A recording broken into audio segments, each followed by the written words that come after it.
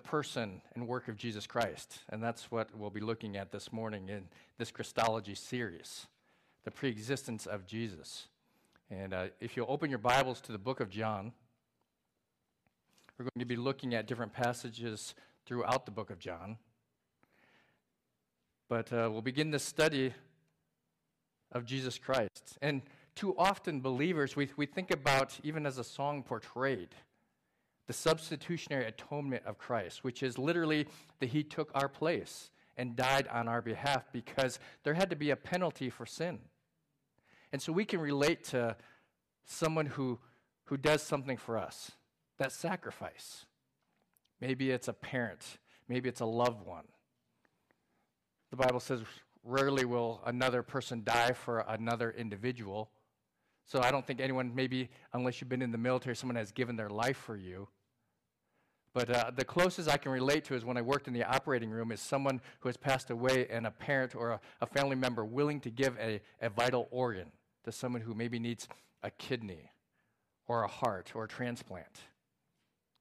But Jesus gave himself literally, physically, on our behalf so that we can not experience the punishment of, we will die, but the punishment of sin, which is eternal suffering and separation from Christ, from heaven, from God.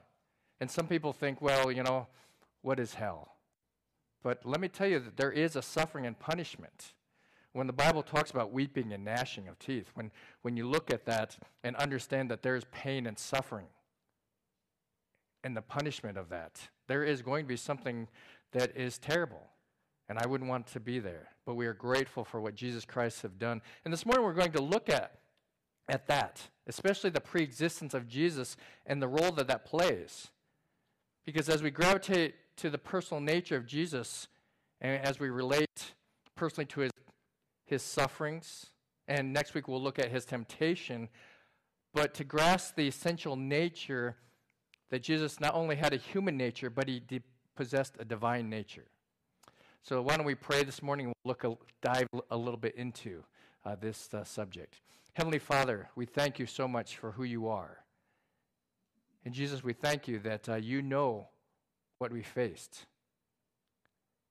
You went through sufferings, you went through challenges, you lived and took upon yourself a human nature.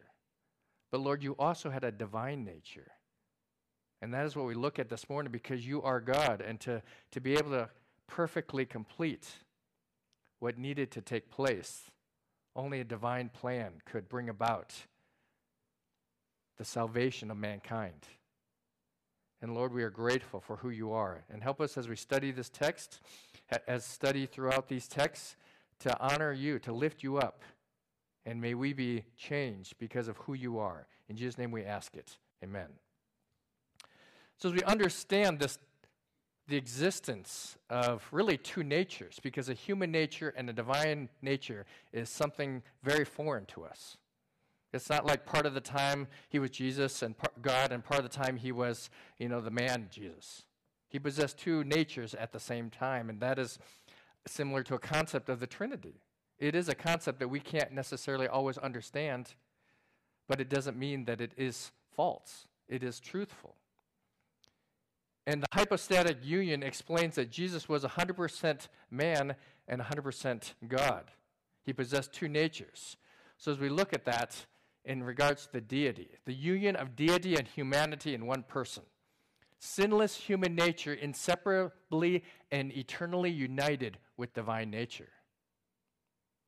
Hypostatic union, again, it's the 100% God, 100% man. Sometimes people think, the hypostatic union, is that what happens, when in the dryer my socks cling to one another?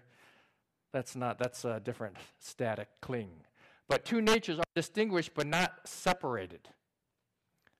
Became something new while not ceasing to be God. And humanity of Christ never had an independent existence. Just a couple other facts. Christ was not able to sin. We'll look at that later as we talk about the temptation of Christ. But Christ's humanity is not independent of his deity. Christ never acts as man or as God. He acts as Christ, which equals God, manifest in the flesh. And so this morning, as we look at the importance of the preexistence of Christ, because it is important. It affects our understanding of God and the Godhead and the Trinity. It affects our belief in creation, the doctrine of salvation.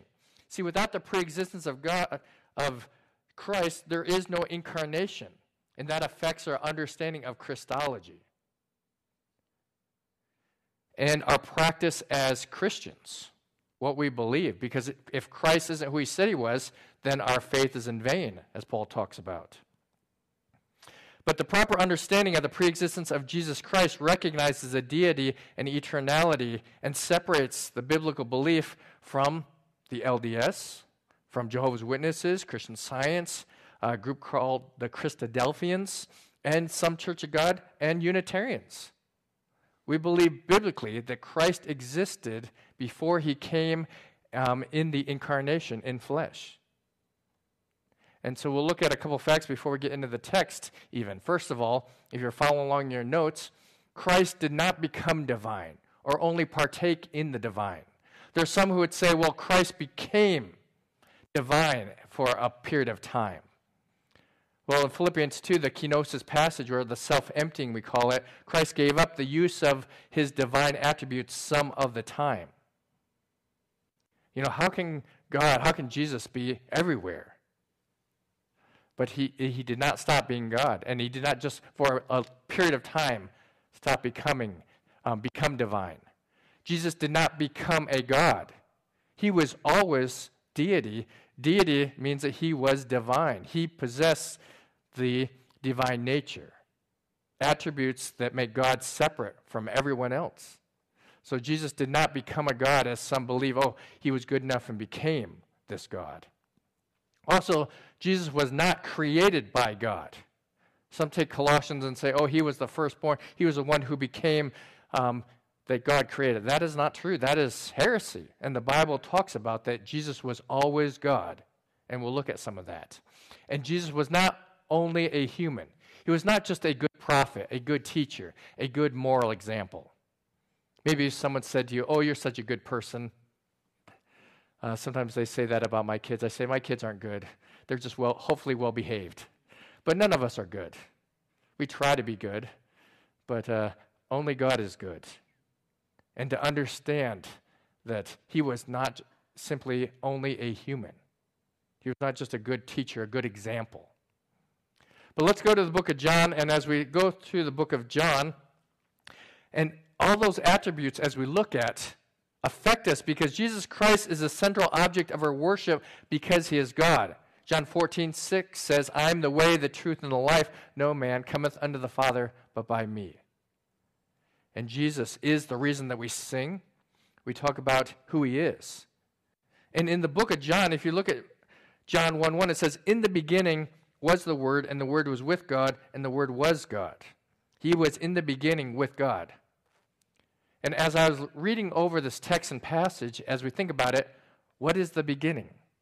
The beginning of mankind, the beginning of Christianity. And in the context, John is talking about the beginning of the world.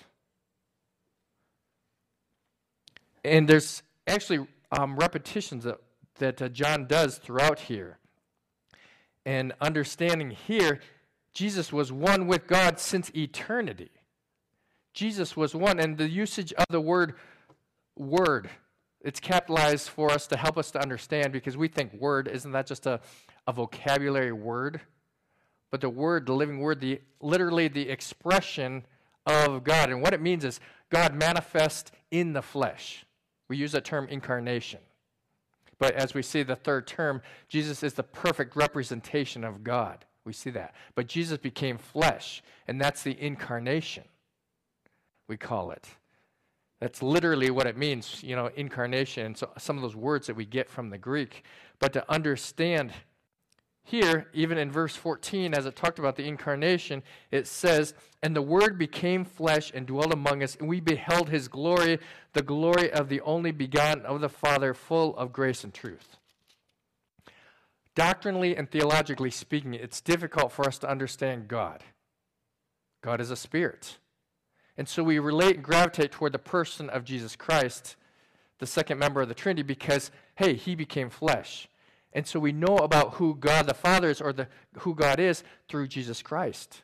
And we can relate to that. And that helps us to have a greater understanding because our faith is visible. We understand. We understand death.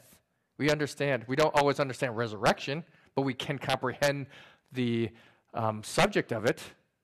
But he suffered and died, and he rose again because he was God. So the incarnation, coming in flesh, we can relate to other people.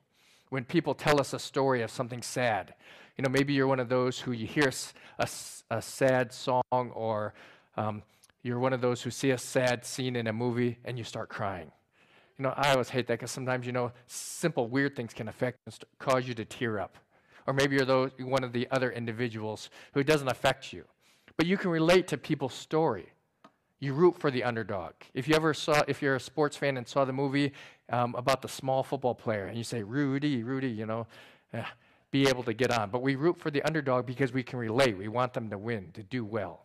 If you're a basketball fan, you have the NCAA championship, the Cinderella story, or, the prince, but also Cinderella in basketball, the one who is a small team and actually come and win it all. We relate to their stories. The Olympics, if you think about the Olympics, that person, you hear the backstory. Well, it's the same way with Jesus Christ because we can relate to the humanity of Jesus.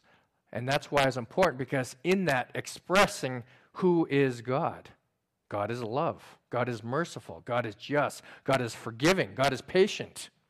We relate to those because we aren't always those characteristics.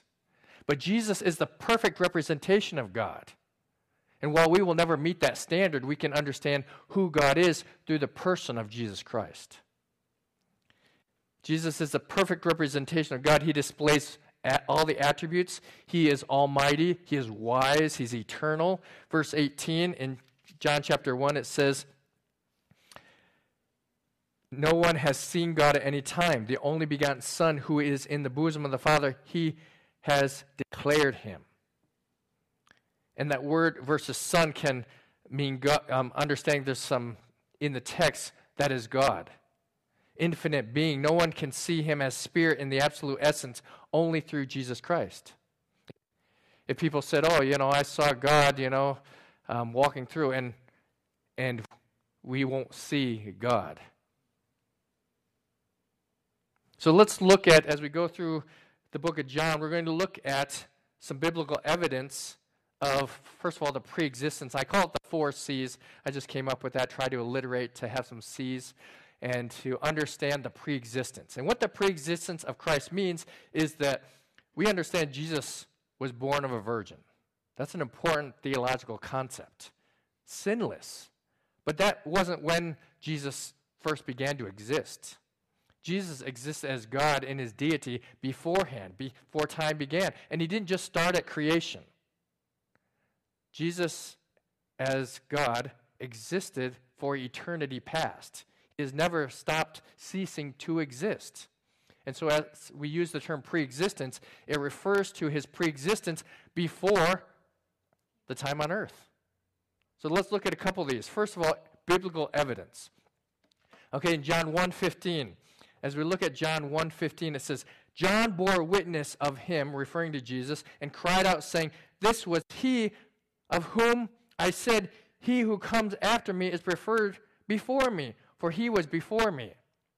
Now, if you're confused reading that, before, after, before, it's referring to the ministry of John the Baptist, and John the apostle is talking about John the Baptist, who John bore witness of him and cried out before him, this is he, Jesus, whom I said, he who comes before me is preferred before me, for he was before me. Okay, so John the Baptist is actually older than Jesus as his incarnation. But yet he says, guess what? This is the one, the chosen one. He was the forerunner and said, guess what? Behind me is someone coming who I'm not even worthy to lace his shoes. And while we wouldn't understand that, remember, that's the lowest servant in the household who washed the feet. But guess what? Someone is coming who is greater than I, and he will save the people from their sins. And that's where John, both of them declare, for he was before me. Literally, he existed before I was ever around. And if we think about the miraculous birth of John the Baptist. But remember, the whole point, if you read the book or studied the book of John, there is a great emphasis of the deity of Christ because of what was taking place at that time. And that's why it's different from some of the other books. As we look at Matthew, Mark, and Luke, they're called synoptic gospels. And so synoptic literally means a synopsis, not, oh, give me a synopsis, but a perspective.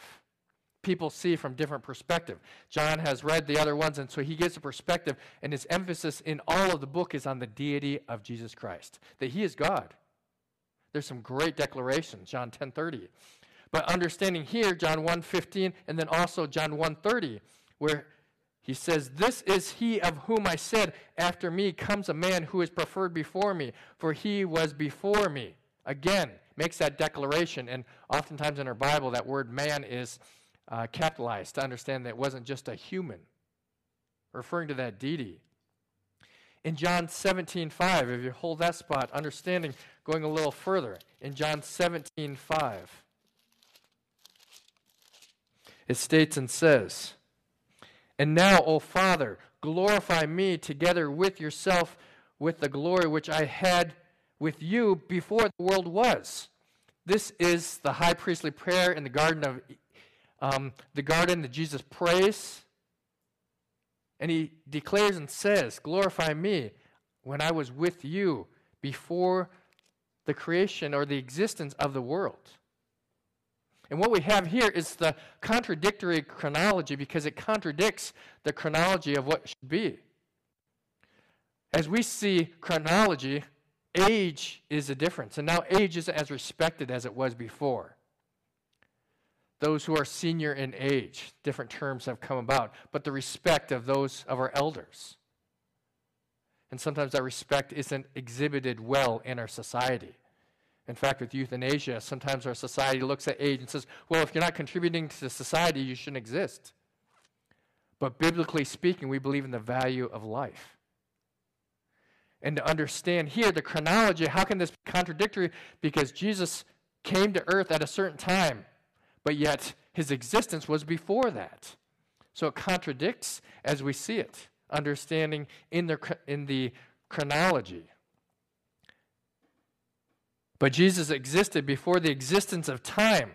And while we relate to the fact described in Luke 2 that Jesus was born, he grew in stature and wisdom and knowledge, we must also recognize that our chronological understanding of Jesus must not limit him in his knowledge or in his understanding of the existence at one point in time. See, there are dates in our lives that are formed and cemented into our lives as being an important time. Maybe you might not deem it as an important date, but the date that you were born, that was an important time. Some of you might know it, some of you might not know it, some of you might try to forget when that was. But that is an important point in time for you because otherwise you wouldn't exist. Maybe the birth of a child, maybe a marriage, maybe a graduation, maybe 9/11. There are certain events in time that are stuck in our minds. I remember, talking about the shooting of JFK. I'm not old enough for that, but I understand historically when it occurred. Events in time, when the space shuttle blew up, and Christy McAuliffe, different things. And each generation is going to have different events that are, if you will, frozen in time in our minds that we will remember. Some are good, some are bad, but we live by dates. What is to come, what will take place, celebration. Some of it just simply means a day off. But as we look at the chronology, Jesus is the same yesterday, today, and forever, as it talks about in Hebrews 13. He existed before time began, and he knows what is taking place with current events in the world. And so that helps us because understanding the preexistence of Christ, he is in control. And he knows what is going on in the world and in our lives. He knows when we mess up. He knows our successes. He knows our failures. He knows our strengths and he knows our weaknesses, his omniscience. He knows what has happened in the past and he knows what will happen in the future. That gives us confidence in knowing that the pre-existent Christ, he knows And he is part of what is going on. He's not just simply part of what takes place in chronology, in the existence of time. He is separate from time, space, and matter. In the beginning, God created the heavens and the earth. Time, space, and matter. Jesus is separate from that. And we can have confidence in him because of that. We can trust him that he has a plan. While it's not ours, he knows what he is doing in every detail, and it's under his control. Sometimes we look at what is taking place in the world, and we wonder, why does God allow this? But we only see it from our limited perspective. And that's the challenge with chronology. Because, well, if we aren't aware of history, obviously what occurs is that sometimes we're destined to repeat it, right? But there's those who deny history or try to change what took place in the past. But to understand that Jesus existed beforehand. And we must not be anxious or faithless, but seek each day to grow and exhibit our faith to others around us. As we get closer to the time of Jesus' return, really we don't know how much time we have on this earth. Our lives are like a vapor. It appeareth for a little while and then vanisheth. And honestly, we could complete great things in this world, but you know what? We're quickly forgotten. But the Bible says that all the things that are accomplished for the glory of Christ will not be forgotten. We are his witnesses, but only for a limited amount of time. And how long we have on this earth has not been revealed to us. You know, what will we do at that time? Because we must redeem that time. But not only contradictory chronology, sorry, they are kind of a tongue twister, but a celestial change. In John 3:13, it states and says, 3:13, no one has ascended to heaven but he who came down from heaven. That is the Son of Man who is in heaven. See, Jesus left heaven. And for us, we look at, let's see, geographically or understanding it's above us. John 6:33, it talks about and says, reading that, for the bread of God is he who comes down from heaven and gives life to the world. And he goes on, and many of these passages talk about the bread of heaven coming down, all throughout in John chapter 6. Even in 50 it says, this is the bread which comes down from heaven, that one may eat of it and not die. For I am the living bread which comes down from heaven. If anyone eats of the bread, he will live forever. And the bread that I shall give is my flesh, which I shall give for the life of the world. Some people read this and says, are Christians cannibals? But understanding here in the context, the bread of heaven, who partakes in Jesus Christ, can possess eternal life. This is something totally new.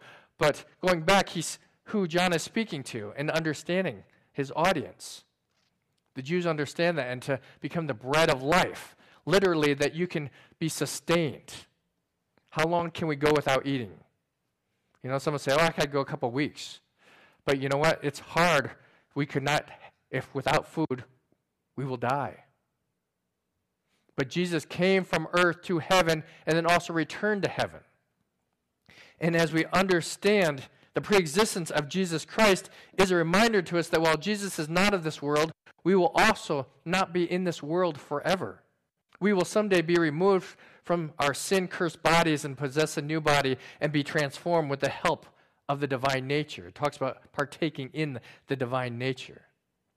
See, Jesus came from heaven and came to earth, and he revealed himself to mankind, and his presence appeared to mankind. And so there's a difference between what's called the presence and the residence of God, where he is. His home is in heaven, but he has appeared, presence, for a period of time so that people could actually be able to see. And as you think about Thomas, here, touch here, the physical body of Christ, that's amazing. And the scars in his hands. And Jesus is the one who possesses the new body, and so therefore we can have that hope and promise that one day we will possess a new body. Because, tell you what, these bodies, they wear out.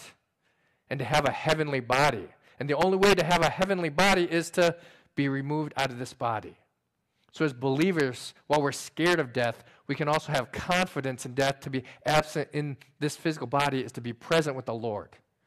There won't be aches and pains. There won't be stubbing your toe. There'll be a difference in that new body. And Jesus Christ, he possesses the marks on his body, the scars on his hands, feet and side, the celestial change. So we must not be conformed to this world, but understand that we need our minds renewed daily. We must learn to live with heaven in mind, this celestial change. It's a reminder, the preexistence of Christ, that he came from heaven because he's God, but he's also returned there. Someday he's coming back because he is God. And we must learn to live with heaven in mind and not for the pleasures or demands of the world. We must pray daily and ask God to help us. Remember that we are citizens of heaven and not of earth. And that preexistence of Christ is a reminder to us that guess what? This world is not going to last forever.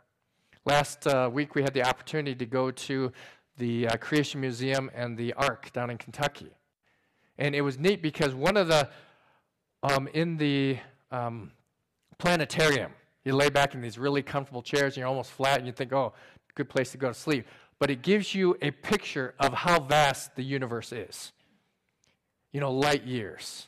We can't even comprehend the magnitude of how far away things are. I mean, half the time we're like, man, I'm not going to go to the grocery store. I don't want to go there because it's too far away, a mile away, 3 miles away. And even if you lived back east, how many of you live back east? Oftentimes if you live back east, it was far if you had to go an hour away. Arizona, it's like, oh, no big deal. I'm going to go 4 hours, 5.5 hours, no big deal. But back east, half the time, I grew up in upstate New York, Washington, D.C., like 5 hours away. Oh, that's too far.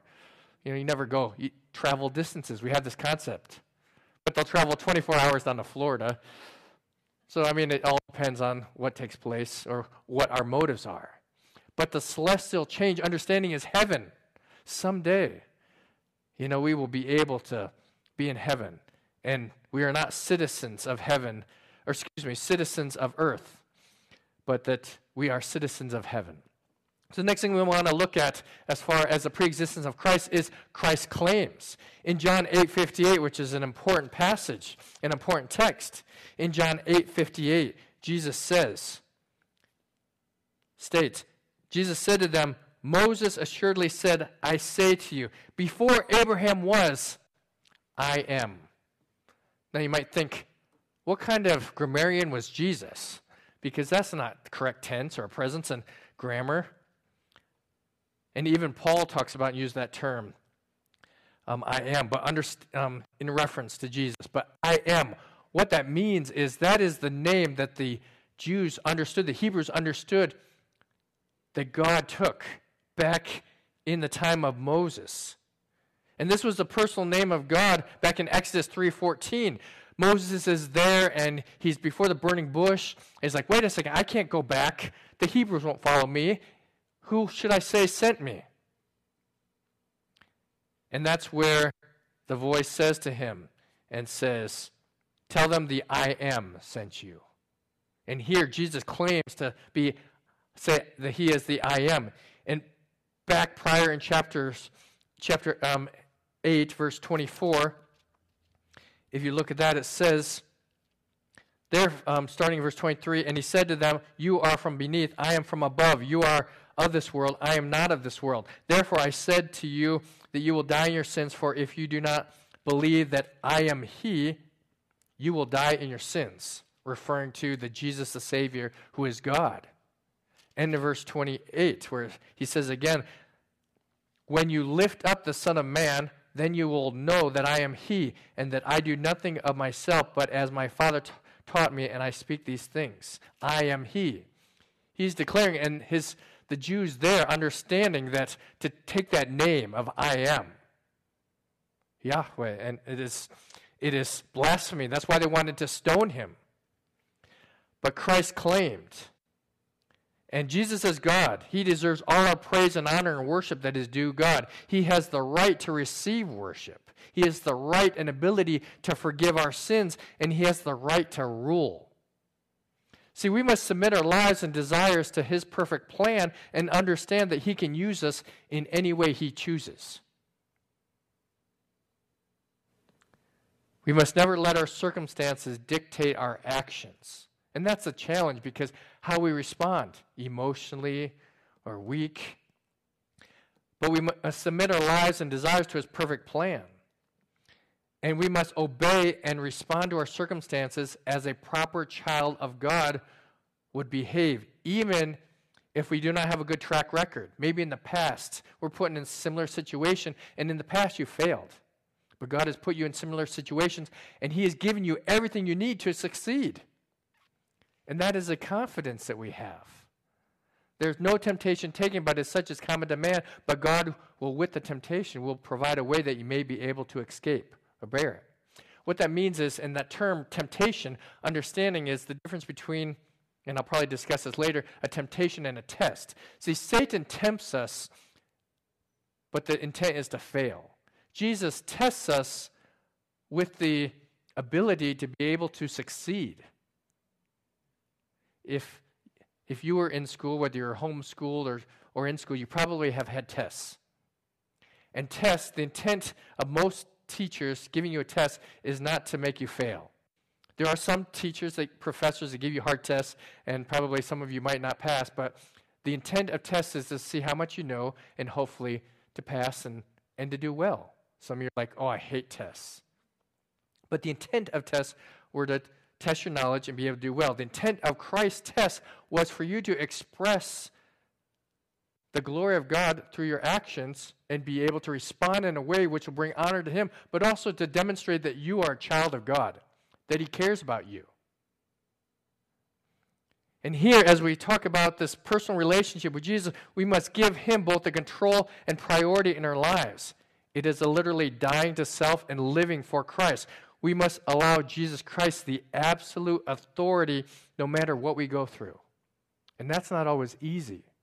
Because if you're like me, sometimes we like to control our circumstances. We want things a certain way. We like that. It gives us a sense of balance. It gives us a sense of, we're in control of something. Maybe some of you like chaotic situations. And that's okay too. But, certain things organized. Some of us like organized things in order, or a certain type of order. Your order might not be the way of someone else's order. We're all different. But to understand here, the desire for ourselves to take control of a situation, to fix. Some people, they like to problem solve, to fix things, because it gives us instant gratification. Hey, this is good. We have order and peace. But sometimes God rocks our world and says, guess what? There is no order. There is no control. And what that does is it causes us to either affect our salvation, become weak, and turn away from God, and to allow pride to take over, or it drives us to God and understand, God, you're in control. You have a purpose in this. I don't understand it, but I'm going to try to behave and respond in a way which will honor you. Even when difficult things happen in our life, divorce, death, illness, loss of jobs, loss of economics. And oftentimes we are affected spiritually. But I'm telling you, we must trust Him. He is in control and His claims. And He gets the glory, then it will be good. And the last thing we look at is the co-eternal Creator. He is the co-eternal Creator. And what that means is in John 1 through 4, as I read verses 1, where it says, Jesus, in the beginning was the Word, and the Word was with God, and the Word was God. He was in the beginning with God. All things were made through Him, and without Him nothing was made that was made. In Him was life, and the life was the light of men, and the light shines in the darkness, and the darkness did not comprehend it. Understanding here that Jesus, and even in Colossians 1:16, that He created all things. Jesus existed when the world and all of creation came into existence. It's a reminder that the pre-existence God, that we should not limit the power of Jesus. And be careful in our vocabulary, because sometimes we just emphasize only Jesus as human. We often view Jesus as being submissive to the Father, yet fail to remember that Jesus possessed the power and fullness of the Godhead. He is fully God and can utilize that power, which is rightfully his. God knows all of creation and has the power to subdue it and rule it in perfect justice and righteousness. See, the challenge is we don't always believe that God can change our circumstances. We focus inward. And we try to fix it ourselves, and then finally, God, if you can do it, go ahead. We believe that God can be born of a virgin. We believe that Jesus can be born of a virgin, live a sinful life, raise people from the dead, give us eternal life, but then we pray, oh God, if you can meet this need. And I'm not saying name it and claim it. That is erroneous. That is biblical heresy. But what I'm saying is pray in faith, because we don't know what God is going to do. But we can pray with confidence of knowing that, God, you're in control, and I ask that you would do this. But if he doesn't do it, we don't say, well, God, you didn't do what I wanted, so I'm not going to believe in you anymore. We don't know what his will is. If we look at the example of David, and David prayed in such a way for his son, Bathsheba, who was born illegitimately. But yet he prayed because he said, God, you are a merciful God, and I didn't know what you would do. But when it didn't come about, he didn't pout and say, God, why didn't you answer my prayer? Because sometimes that's how we are, little kids. You know, even though we're taller and older, we're still little kids. But yet, David cleaned himself up and responded because he understood that God was in control and sovereign. But he still behaved and acted in a way that God could have preserved that child's life. And that's how we need to pray and understand and believe. See, we fail to trust God can provide for our finances. We don't believe that God can heal us or keep us safe. We must balance the sovereignty of God with the plan of God. See, God doesn't always choose to heal. God doesn't always choose to meet our financial needs, repair our relationships, help us or our loved ones turn away from sin. But that does not mean that we should pray in doubt. We must believe that Jesus, who created all things, may choose to heal that sick child, do a miraculous work in the life of one who truly needs a miracle, help that person who is living away from God, full of sin. We must remember that is that we do not know what God will do, but we can pray to the God who has the power to change those circumstances. So we must believe. And in closing, as we look at the pre-existent Jesus, who is God, he wants us to understand what it means to live for him. And are you willing to follow Jesus? Because too often we do not understand who Jesus is, and many who believe that he's just human. Oh, God is love, God will help in this situation, but we think that we can do it on our own. And when we truly understand that Jesus is God and that he existed before time began, we can trust him with our lives, with our needs, with our future in all circumstances. Praise and worship Jesus as Christ today. Shall we pray?